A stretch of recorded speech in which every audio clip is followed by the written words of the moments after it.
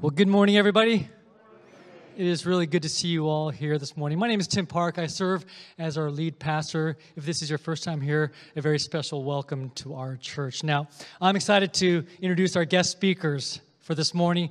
Tom and Gail Shook serve with Reach Global, which is a ministry within our association, which is the Evangelical Free Church of America. And for 17 years, from 1992 to 2009, Tom and Gail served in outer Mongolia. And they focused their efforts on community development as well as church planting.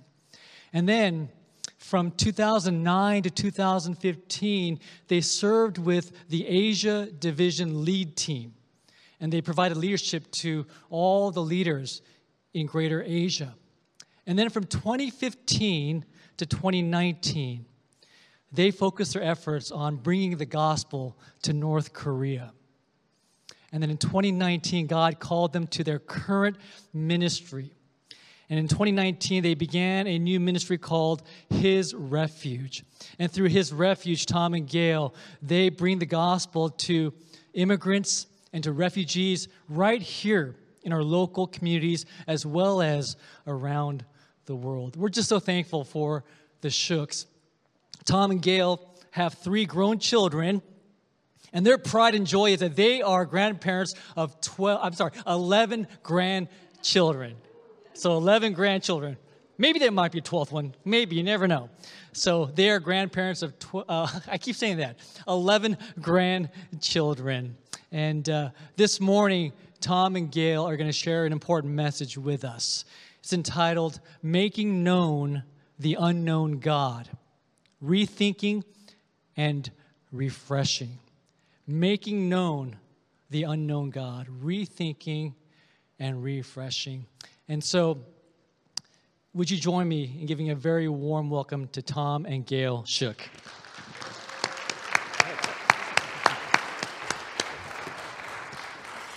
I've actually been talking to my kids. Don't we want 12? Like a dozen? Doesn't that sound good? But no takers so far. Take that. That'll be fine. I know. Yeah, good.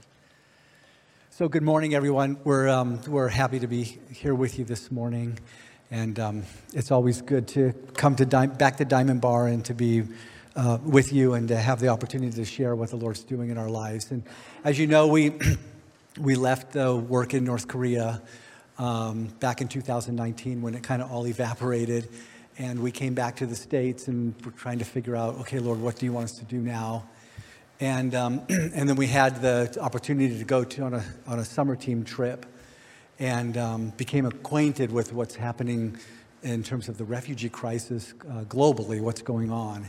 And so we started a ministry that's called His Refuge, like Tim said. Basically, there's cards in the back if you want them, but basically there's 4 things that we do. Seeking Refuge is a prayer event every month, so the last Monday of each month. Come down and join us in Santa Ana sometime. Experiencing Refuge is we take summer teams and different ministry teams overseas into refugee camps to experience what it's like to be a refugee and how we can support and help them. Being Refuge is the 3rd thing we do, and that's just stuff. What are we doing right here, right now, right in our own communities? How are we serving the refugee and the immigrant community? And then advocating refuge is something we do in terms of just communicating the situation about refugees and immigrants in churches around the U.S.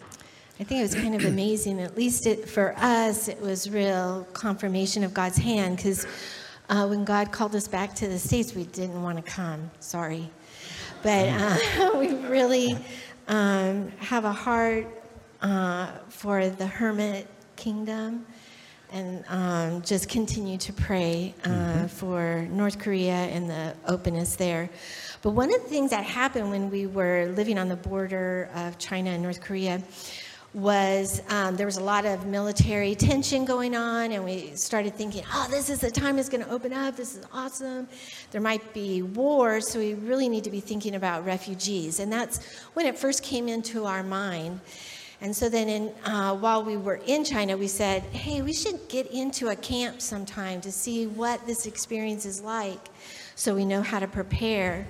So probably within 2 months of coming back in 2019, we were invited to go with a college group to the island of Lesbos in Greece to work inside a refugee camp. And that really just pierced our hearts. It's one thing to hear something. It's another thing to see it. And came back and began to learn just about what is happening in 2019, but now even more so in 2023.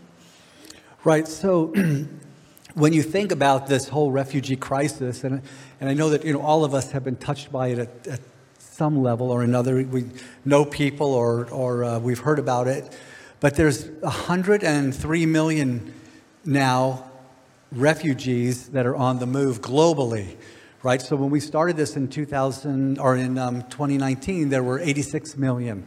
Now there's 103 million people that are on the move. So it's unprecedented. It's greater than World War II. It's really breaking records now. And if you include that with what's going on in terms of the migration of peoples wherever, whether people want to get to Europe or they want to get to America or Canada, or they want to get out of where they are into another country and try to improve their lives. They're saying now there's 270 million people that are on the move, right? That are trying to get someplace else. And when you think about the refugees, there's different categories. Like some are considered internally displaced peoples, and others are stateless, where they don't even have a country, they don't have a passport from anywhere. And then, just refugees that are just moving into other countries for safety reasons and things like that. And out of the 103 million, 36 million of those people are children. So a lot of kids coming. One of the families we're working with is 5 children that are here now. And that number is kind of huge, but if you think of the population of California, if we were all under the age of 18, that's the amount of refugee children that are displaced. So then when you think also now about our own southern border, right? We hear about it every day in the news, what's going on.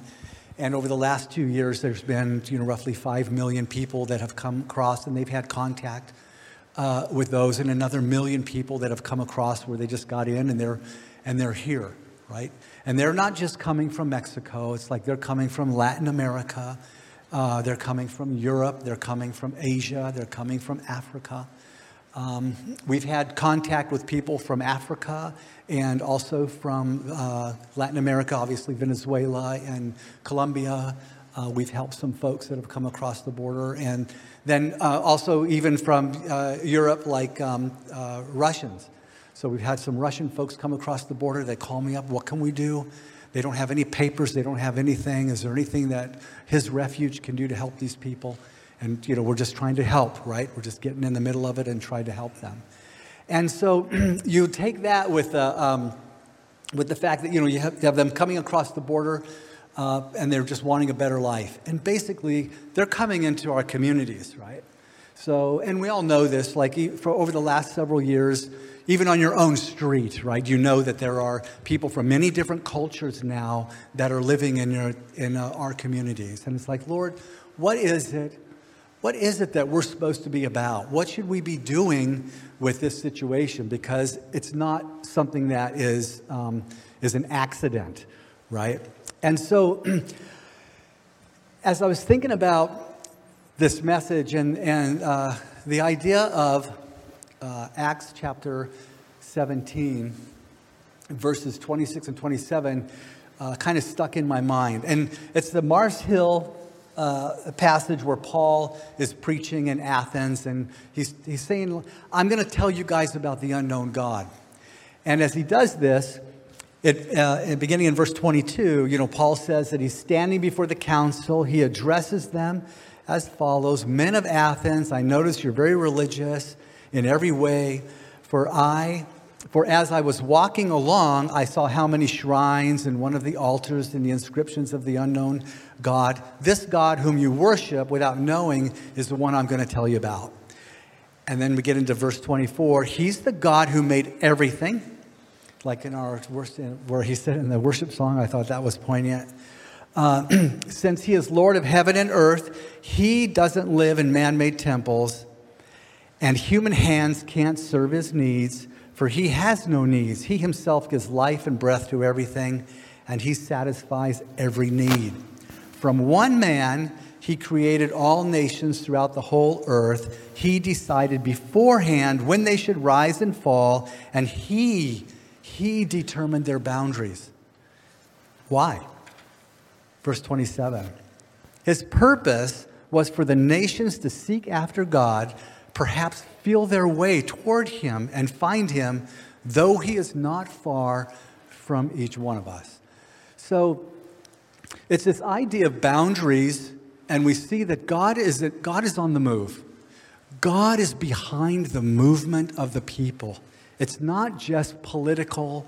It's something bigger than that. Something bigger is going on. God is behind all of this, all this that's happening, whether we are for it or against it. He's behind it, and it's global. It's not just America. You know, we've seen it overseas, how people are trying to move up into Europe and all other places as well. God is definitely doing something right now that's unprecedented. And I believe that he's doing it so that they will look for him, though he's not far from each one of them, right? So as I was thinking about this, I remembered back in 1992 when we went to Mongolia, we had some help from somebody, an audio-visual person, and it's state-of-the-art, VHS video recording for us, and we used that passage of Acts chapter 17 about this idea of the boundaries, and in my mind, I was always just thinking it's out there, it's outer Mongolia to the farthest reaches. We need to go there. We need to tell those people about Jesus.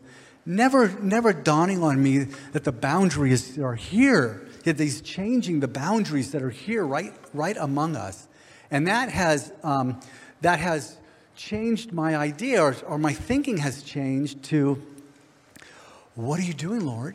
And what should we be about, right? So that he'll draw near, though he is not far from each one of us. This idea of how are they going to know, right? He's near them. How are they going to know about him? And basically, that's the church, right? That's us. It's our privilege to now come alongside and try to figure out, Lord, how are we going to have an impact here in our own community, with our immigrant community and our refugee community? And that's part of rethinking these passages, as Tom and I have just been kind of mulling things over the last couple of months actually. The fact that this isn't just about people coming to Christ, but this is about us. This is about what he wants to do with the church. In Acts 1:8, it says, right before the ascension, Christ is talking to them, and he kind of gives the very beginning of the Great Commission, and he says, I want you to go to Jerusalem. I want you to wait, right? I don't want you to do anything. I want you to wait. Do not leave Jerusalem until the Father sends you the gift he promised. As I told you before, John baptized with water, but in just a few days you will be baptized with the Holy Spirit. And so just the incredible mercy of God to say, I don't want you to do this on your own. This isn't about your strength. This isn't about your ability. It isn't about what you think you can accomplish. This is about what I want to do through my church. He wants us to reflect his glory. And then it goes on to Acts 2:24-47. And it talks about what happened after the outpouring of the Holy Spirit, after this great passage and sermon that Peter did. It says, all believers, but you will receive power when the Holy Spirit comes upon you, and you will be my witnesses. I'm so sorry. It wasn't just that the Holy Spirit was going to come upon us, but he actually gave us what we were supposed to be about. We're to be his witnesses, telling people about me everywhere, in Jerusalem, through Judea and Samaria, and to the ends of the earth. And as Tom said, we always read that, and we went to Outer Mongolia. We stuck on this verse for a long time. But now we look at it and say, oh, I just need to go to my local market, and I'm actually reaching the ends of the earth. So as we look at the believers empowered by the Holy Spirit, we see they're devoted to the apostles' teaching, to fellowship, to meals, to prayer. And they had this incredible sense of awe that came over them. They saw miraculous signs and wonders. They met together in one place and shared everything they had. They sold their property and possessions and shared the money with those in need, not to themselves, but to others. They worshiped together at the temple each day and met in homes for the Lord's Supper, shared meals with great joy and generosity, all the while praising God and enjoying the goodwill of all the people around them. And this is what they saw. And each day the Lord added to their fellowship those who were being saved. There's a transformation of the church. They weren't to be just about themselves, but they were to be witnesses. They were to display the love and care they had for each other to those around. God used that to draw people unto himself. They had extraordinary sacrifice with extraordinary joy and generosity. They were committed to the Lord. They were committed to his word, to the fellowship, to be empowered by the Holy Spirit. But it was God who added and transformed them. I want you to close your eyes real quick. And I want to read a passage in Isaiah 60. And I want us just to think of the Lord saying this to us and what the church is to be about as far as reflecting his glory. We don't reflect our own glory, right? We don't reflect our own talents, but we reflect him and what he can do. Isaiah 60:1-3. Arise, shine, for your light has come, and the glory of the Lord has risen upon you. For behold, darkness shall cover the earth, and thick darkness the peoples. But the Lord will arise upon you, and his glory will be seen upon you, and the nations shall come to your light. I just think that is so incredibly powerful. And I feel like for Tom and I, as we're rethinking our ministry, as we're rethinking how God is shaping the boundaries around us, we need to rethink how we're demonstrating and how we're reflecting God's glory. It seems to me that, like in the Acts passage in Acts 17, that this idea of people drawing near to God and then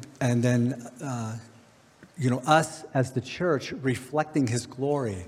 So by our involvement with people, with these refugees and these immigrants, that we're reflecting him and that they're having a chance to see him in action. But what we've realized is that it is really, really hard. Like, it's really hard work, right? So, we're missionaries and we lived overseas and we know what hard work, looks like and all of that. But this is really hard work. This is really hard work, right? Because you're basically, God is asking the church to get in the trenches, right? And then to get in over your head.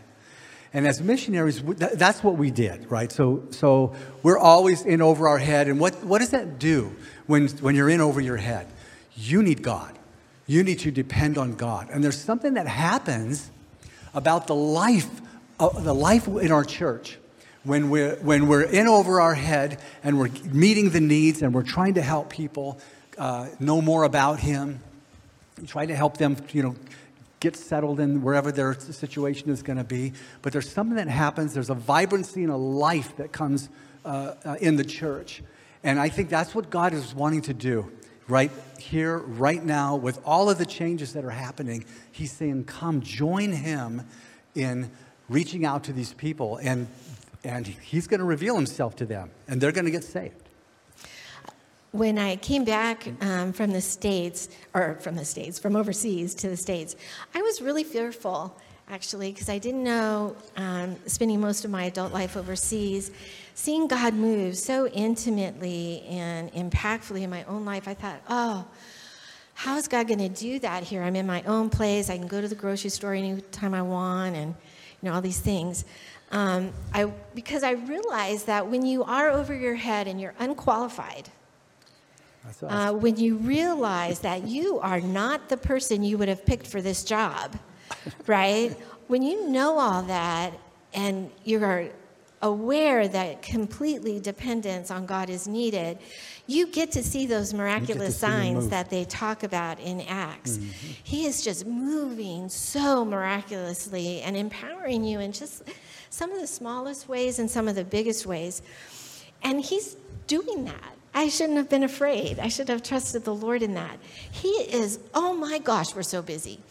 And our life is so full of seeing God move here in Orange County.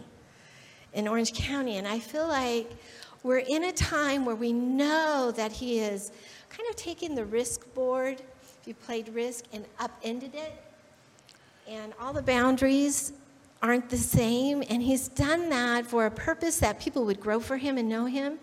But he's also done it, I think, specifically to allow his church globally to see him, to experience him, to be a vessel like none other, and to really experience the acts of Acts right now in 2023. So we're going to tell you a few stories. A couple of stories. So, okay, so we got started in this thing, and we said, okay, we're going to help refugees. So we need a team, right? We need to put a team together, and we need to see what we can do. So we approached the church, and we asked the church, hey, can we have a team together, and can we try to help a refugee family? And they're like, yeah, go ahead, you can do that. So we put a team together, and so it's a team of 8 people, and interestingly enough, 3 of the people on the team are refugees themselves, but from Vietnam from back in the day, and we've had some from Cuba, and then from Lebanon. So the team has developed, and you have a group of people now that have reached out, and now we're helping a refugee family. And just that, we've watched what's happened. With this group of people, there's this sense of Christian charity. It's a sense within the team, right, of love for one another that's taking place as a result of the service that's going on to reach out to these refugees and to help them. It's not always fun. Actually, nope. We had to get a townhouse for one of our families, and it was a rental, and so we really needed to clean it. And it was trashed. Like the townhouse was completely trashed. So we got together as a team, which is always fun, and we're delegating. Well, it ended up, at the end of the day, I got the shower. I hate cleaning my own shower or bathroom, let alone somebody that I don't know, right? All of their gunk and stuff. And so I'm in the shower. I've sprayed it like with Lime Away. I've done everything I think would be great that I could just kind of do this. Well, I did this, and it wasn't moving. What was on that tile was going to stay there. So I got a scraper, and I started scraping. I went one tile at a time, scraping years of soap scum off of this tile. And the whole time, I'm just like, oh, I don't want to be there. But I'm like, okay, Lord, I do this for you. I'm doing this for Jesus. I'm taking this soap scum off. And I found that by the time I got the shower done, though there was not enjoyment in the process, there was joy in my heart. I was like, man, I did that for Jesus, And so I think that when we get in service to other people, even if it's something we don't want to do, don't feel gifted of, go for it. Jump in there and experience the joy for the Lord. Well, and the family is a family of 7, mom and dad, and they have 5 children from Afghanistan, and moved them into their new place, right? So they saw it. We brought them from the hotels where they were staying. We brought them over to the apartment before we ever renovated it, and we said, this is it. We'll fix it up, but this is what you got. And they're like, okay. Right, and then they went back, and then a couple weeks later, after the team just came in, and we painted and put new floor down and did, fixed up everything, that the family comes back, and there's just tears, right? They just broke down in tears because of what we did for them, right? As we're reflecting God's glory. It's all Him, right? It's not us. It's God who's at work, and all we're doing is serving, and they're seeing Jesus in this whole process. Yeah. Sorry, it's his story time. You got me messed up, dude. I messed up. I put it on you because you can kind of see it from there. No, We've been married 43 years. It's okay. Where's my paper? Hey, you're supposed to be on your side. Okay. Hey. Okay, so another family that we were able to help. It's right there. Babe, it's right here. Right here. See, it's right here. It's all right there. Okay. So another family that we were able to help was a family of 3, and the mom is pregnant. And they have a son, and the son needed an operation, right? They don't speak English. They don't know what to do, right? So what happened is the team came around the family and said, okay, we're going to help you, and got them over to Chalk and got them taken care of, and then the family was able to go have the operation on the son. But just being a part of that opened all kinds of opportunities, right, to reflect God's glory. We were able to pray with that family, and through the experience, it builds trust, right? Because you're with them in some of their hardest. You just can't imagine, right? You're fleeing already your country. You come here, and all of a sudden, you realize your child also needs an operation, and you don't have a clue of what to do. And yet, these Christians are coming around you, and they're helping you. And through this process, we've just seen that happen. I mean, there's been a ton of stuff. I mean, can you list off a bunch of stuff? So over the last year and a half, we have done things like, gotten trucks and moved furniture. We've met with refugees and helped them figure out jobs. We've helped them figure out their schooling and get into their ESL classes. And I'm spending about 3 days a week down in social services, just helping people navigate the bureaucracy of the social service situation. So these are the kinds of things that we're involved with, and it's every day. I never know what's going to walk through that door, and every day is something different. The thing that's super cool is that, because we're wanting to reflect God's glory, right? We're wanting our community to understand that Christians love, right? And so one of our teammates' husband was at a medical clinic. He was sitting next to a woman who had a hijab on. And so he realized she was Muslim, and they started talking. And she made the comment to him. She asked him, she goes, hey, have you heard about that church on Tustin Avenue that's helping refugees? I have a problem with my car. And he goes, yep, I know that church. And so that's where our office is. And so actually right now her car just got finished being fixed. And 2 o'clock today I pick it up. Yeah. What a testimony that in her mind, where's that church? It's not Tom and Gail, right? Where is that church that is displaying His glory? I've had to work alongside this family of five children a lot at the school. They have 4 of the kids are school age. And since the parents don't have a lot of English, I've become the contact person. So when the teacher needs something or feels like something's happening or problems, they've had to call me. 2 weeks into school, or two months into school actually, I get a phone call about 11:30. So school is 8:30, right? So it's 11:30. I get a call from the school saying, Gail, we need help. We need you to talk to the parents about why their child didn't make it to school. So I'm like, are you sure she didn't make it to school? No, she didn't make it to school. So I go, okay, that's weird. So I went ahead, I texted, because we're doing all of this, I got to say, Google Translate. You do not have to speak a foreign language. It is amazing what love and Google Translate can do. They contact me back, and the husband actually called me on the phone and said, Gail, she's not there. She's not at home. We put her on the bus. And I'm like, okay. So right now, my heart is in my stomach.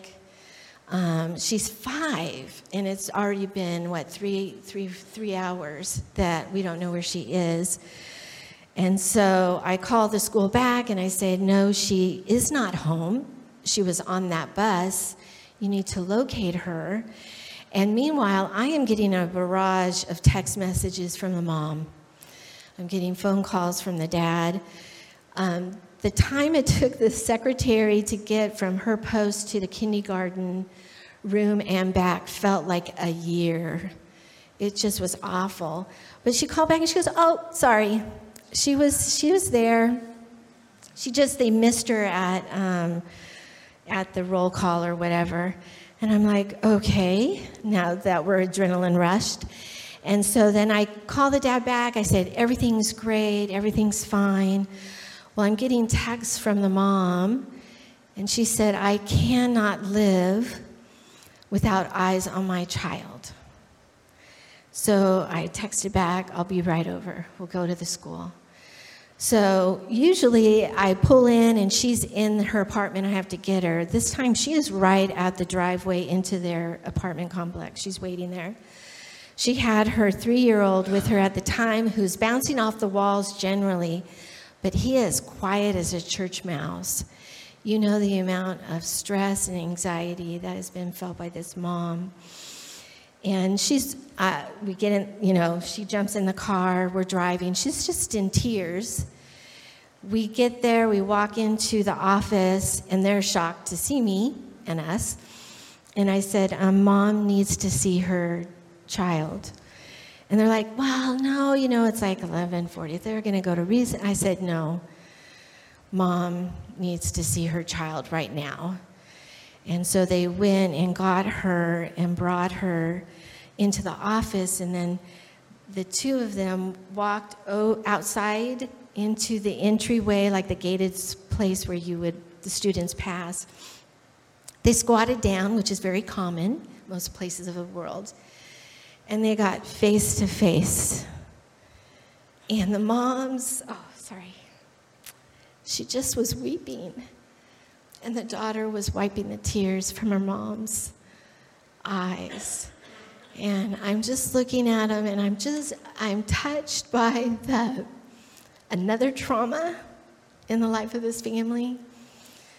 I'm impressed with the fact that God has allowed me to witness it and to be a part of bringing them back together.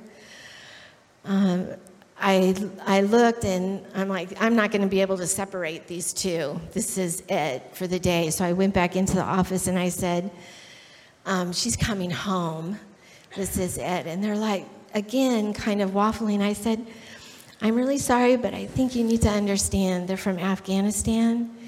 To say that they've been separated from their child means their child is dead. If a child goes missing in Afghanistan, they don't come back.